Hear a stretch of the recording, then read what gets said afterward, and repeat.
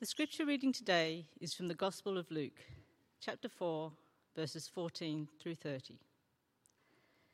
Jesus returned in the power of the Spirit to Galilee, and news about him spread throughout the whole countryside.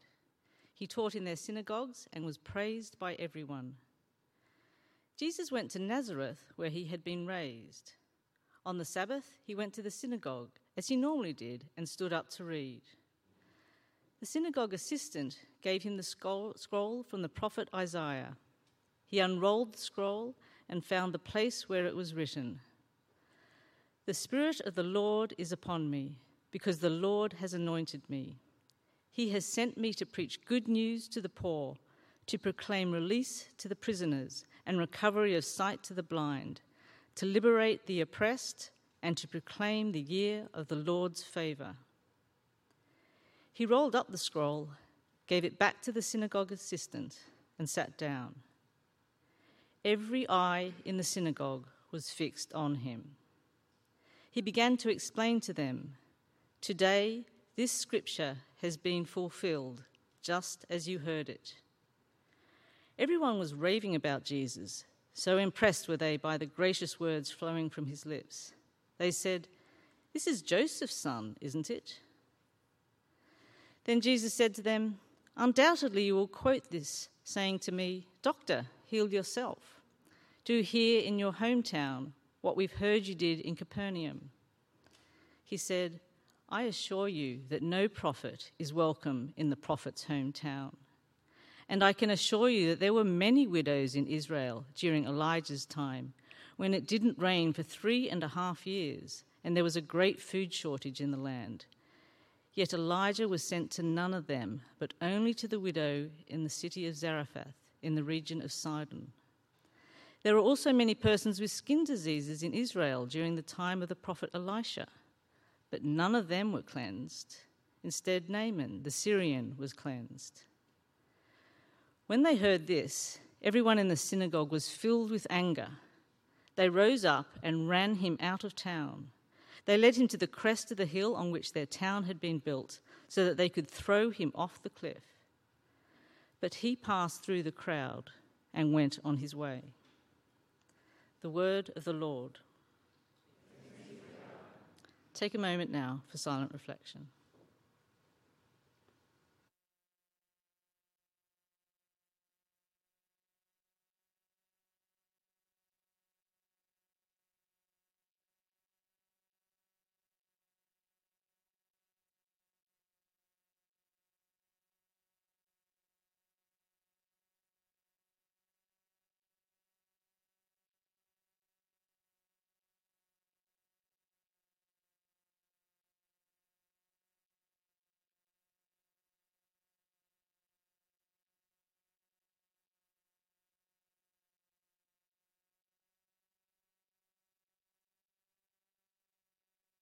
Good morning, friends. It is so good to be here with you all. If you didn't catch it, my name is Emily McKinley, and I have the great joy of serving now as your senior pastor. And if you didn't catch it, you weren't paying attention. But if you talk about me, you can use the pronouns she, her, and hers. Less than 4 months ago, I was viewing this space through the ones and zeros on my computer as I watched Lucia, Sarah, and Kenny announce that I had accepted the call to serve as your next senior pastor. And it has been my wonder and joy to see the ways in which the Spirit not only guided me through a deep and careful process of discernment, but also prepared all of you. Since that day, I've heard from many of you about the anticipation and joy that folks have as we look toward this next chapter of life together as God's people. And as I and my family transitioned from San Francisco, those kind and welcoming words became coordinated efforts to supply us with living essentials as our household items made their way from Chicago. These words were then baked, broiled, fried, and stewed up in the form of home-cooked meals that tasted like community and love. Thank you. Thank you for helping our family to feel so welcomed and cared for. And thank you for inviting me to join with you on the tremendous journey of following in the way of Jesus. And so let's begin. Let's pray. God of all the things that have been and all the things yet to be, we thank you for the ways in which you continually surprise us and invite us into your next. Help us to look back with gratitude, taking all of what has been good and nourishing and courage-building, turning it into a seedbed of yeses for all that you would bring our way. As we look to what you have to say to us today, I ask that you would clear away the clutter in our hearts and our minds so that we might be fully present and attentive to the ways that you are challenging us, inviting us, and reminding us that you are present and active in our spirits and in the world. Speak through me, in spite of me, and also because of me, that in the end we might participate in your work of wholeness of life for all, wherever we may find ourselves. Amen. 1 month ago, I was headed to Seattle, Washington, where I and my family drove 3 hours to Fields Point Landing, nestled in the Cascade Mountains on the central west side of Lake Chelan. From there, we took an express boat 2 hours north to the Lucerne docks before boarding a bus that barreled us 3,000 feet up into the Okanagan-Wenatchee Forest. And there we arrived at a repurposed copper mining encampment to be part of the teaching faculty at a kind of camp for intellectually minded Christian/theology nerds called Holden Village. It was, to say the least, a journey with an 18-month-old and a 7-year-old. And it was there, in that old copper mining village in the Okanagan-Wenatchee Forest of the Cascade Mountains, where I sat with God and God's people in the creation that I like to call God's sanctuary, to teach and learn and explore what it means to be part of God's life-giving, loving, and liberating mandate through the practice and celebration of Jubilee in this world during these days. Jubilee, an ancient biblical concept which is, in short, a proclamation of rest, release, and liberation for people, for the land, and for our economic systems. The Hebrew Scriptures describes Jubilee as the 7th cycle of Sabbath years, which is another way of saying 49 years, which Jason reminded me also are the dimensions of San Francisco, which means something, but I'm not sure what. Regardless, Jubilee is the Sabbath of Sabbaths, when everyone and everything collectively hits the reset button on all the things. Debt, enslavement, wealth accumulation, work schedules, productivity margins, they all just are no longer relevant. The only thing that matters is a nap and a walk and a long lunch that turns into dinner with friends and neighbors, connection with ourselves, with God, and all the manifestations of God. Rest and restoration in the deepest, most radical, and most profound sense. It is this Jubilee ideal that Jesus is referring to in the first part of what I like to call his coming out sermon at his home church. The year of the Lord's favor is joyful, hopeful, and comforting. Initially, everyone is applauding, amazed at how well he spoke. Look at little Jesus, all grown up. Isn't he precious? But the applause has come too soon. Instead of leaving things in the happy place, Jesus takes a hard left. He goes on, "Undoubtedly you will say to me, do here in your hometown what we've heard you do in Capernaum. I assure you that no prophet is welcome in their hometown." And now, I know that some of you know this. How many of us have found ourselves as grown adults returning home to only find ourselves wedged back into the same roles we worked so hard to overcome? I'm an adult. It's as old a circumstance as the Bible itself. Or as the Gospel of Mark put it, a prophet is not without honor except in his own hometown, among his relatives, and in his own home. Can I get an amen? And I kind of prefer Mark's version, actually, because what happens next is exactly that. Jesus loses his honor, at least in the eyes of his home church. What he says next is so insulting to them, they cannot contain themselves. He says, "I assure you that there were many widows in Israel during Elijah's time when there was a great drought and food shortages in the land. Yet Elijah was sent to none of them, but to a widow in the city of Zarephath in the region of Sidon." The story of Elijah going to the widow in Sidon is a sore reminder that God's prophet found sacrificial hospitality not from his own people, but from a poor, negligible, and socially useless woman. And to make matters worse, she was a Canaanite, which is basically the sworn enemies of Israel. How sway. And then Jesus goes in harder. Also, there were a lot of people with skin diseases in Israel during the time of the prophet Elisha, but the only one cleansed was Naaman, the Syrian, which is also a sick burn if you knew what Jesus was talking about, which they do. A young enslaved Israelite girl tells Naaman, a non-Israelite army commander who suffers from leprosy, to go and see the prophet Elisha for healing. Naaman tells his king about this, and his king writes a letter to the king of Israel, who instead of thinking, oh, what a great way to showcase God's power, instead thinks, Elisha? This is a trap. This dude is trying to pick a fight with me. And he tears his clothes in dismay. Elisha hears about this and says, what's the big deal? Send Naaman my way. Naaman comes and is healed, and so it was that God's healing work and restoration was demonstrated not because of the faithfulness of Israel's king, supposedly the scion of the faith, but because of a young enslaved girl's witness and a foreigner's willingness to present himself to God. So Jesus is preaching to his home church, the people who taught him about God, who nurtured his faith, and instead of making them feel warm and fuzzy about the part they played in helping him to become who he is, Jesus decides to engage in what therapists might call self-differentiation.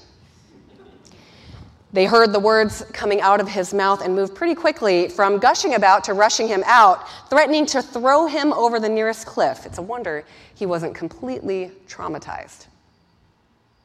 But not only is he not traumatized, he goes out and goes on preaching these outlandish sermons that make everyone feel some kind of way. Sermons about caring for the widows and the poor, the liberation and the oppressed, and how blindly following all the rules and being a good Christian, of course he meant Jew, but that doesn't make sense for us here, how all of that means nothing to God. And this is where it starts. Actually, no. Where it starts is when Jesus was baptized. And then just before this passage ends up, as Stephen mentioned earlier, on a totally bogus backpacking trip through the wilderness. And it's here in this wilderness where Jesus finds his body deprived, his ego stripped away, and his faith tested. Let's just call it an ayahuasca trip that lasted far too long and went very, very wrong. Or right? However you look at it, Jesus returns home with a lot of clarity and 0 Fs because he comes in, walks down the aisle, unrolls that scroll, and just lays into his fam, which, as we see, does not go down very well. And the passage sort of makes it seem like Jesus did some kind of Red Sea jiu-jitsu, right? Parting the crowd and walking through them like Neo dodging bullets in the Matrix. But here's what I think happened. They picked him up and ran toward the cliff. But then I think they thought about his mom, one of the most, if not the most, upright and faithful person that they knew. And then they remembered Joseph, the quiet but steady anchor in the community who was always willing to fix your table or your chairs or your internet whenever it went down. And maybe, too, they thought of Jesus himself, such a helpful young man who was the first one out there to comfort folks when they were down or fetch water for you whenever your hands were full. No one ever said anything, but his water always left you feeling a little tipsy. Just go away, they say. And he looks each of them in the eye before passing through. They watch him walk away, and somehow their anger has become sadness, and they are left with an unsettled feeling in their spirits. What happened? It'd be really easy to read this passage and think that Jesus was coming to drop a big ol' mic on them. On the one hand, it's sort of true. What Jesus did was hold up a mirror so they could really see themselves as they were. But I wonder if it's something else altogether that he's trying to do. Maybe they think Jesus was dishonoring them because he said what he said and made them feel what they feel. But what if Jesus was actually trying to honor them? Think about it. This, coming to the community that had loved him and raised him, this is the first thing he does when he returns from the wilderness. What if he was coming in after this incredibly spiritually powerful experience and thinking, I have to tell them what I learned? After all, this is his family of faith. These are the people who taught him about God's love and God's vision of wholeness of life for all and about what it means to be God's people in the world. Maybe he thought that they would be amazed and proud, which, to be fair, they were, at least at first.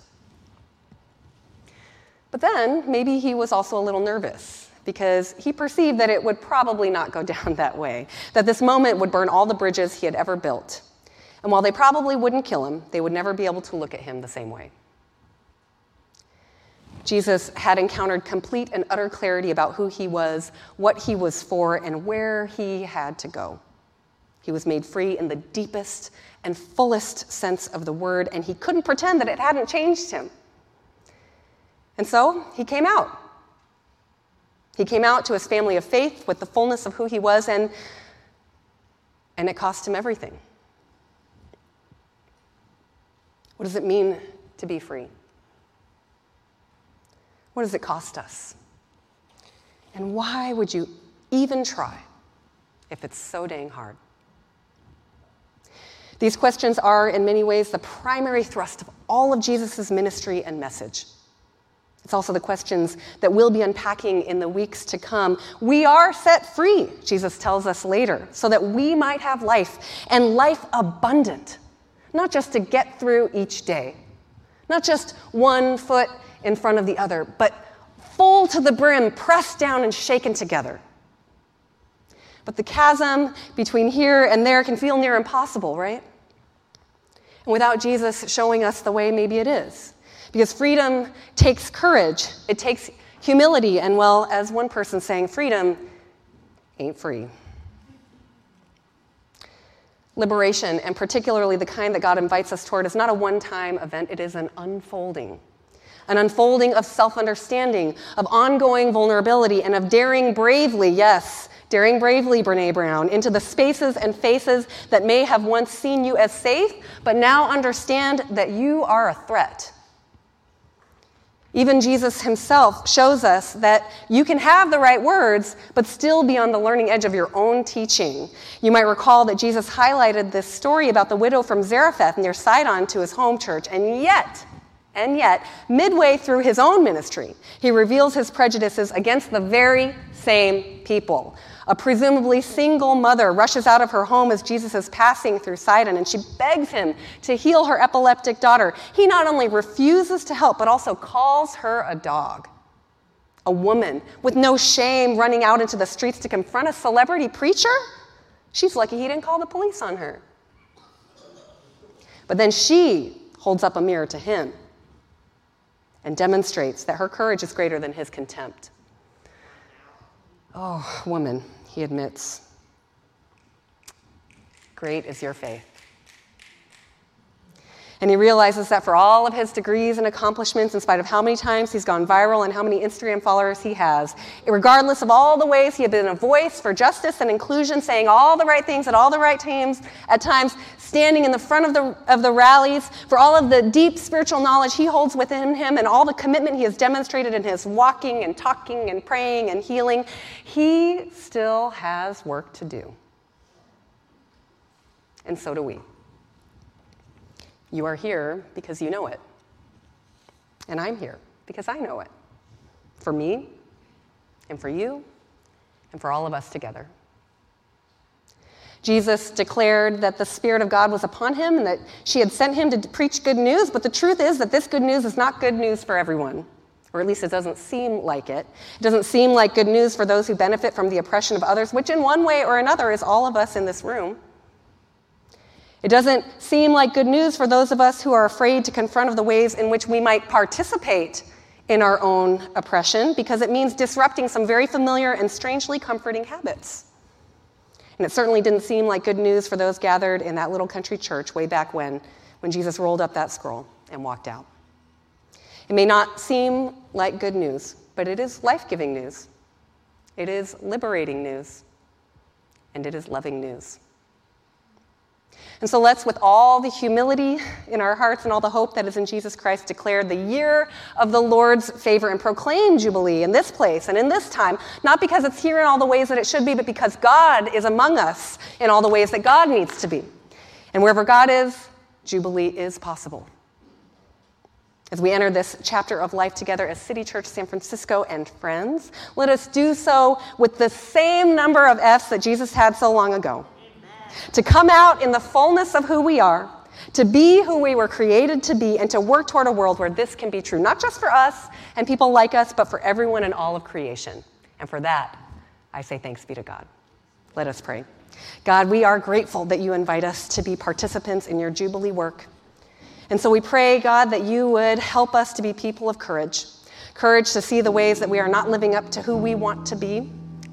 Courage to invite each other into a deeper way of alignment with you, and the courage to go out into the world and be your mouthpiece of love, of healing, of restoration, and liberation in every aspect of our lives. We pray this with trust, and in the name of your Son, Jesus. Amen.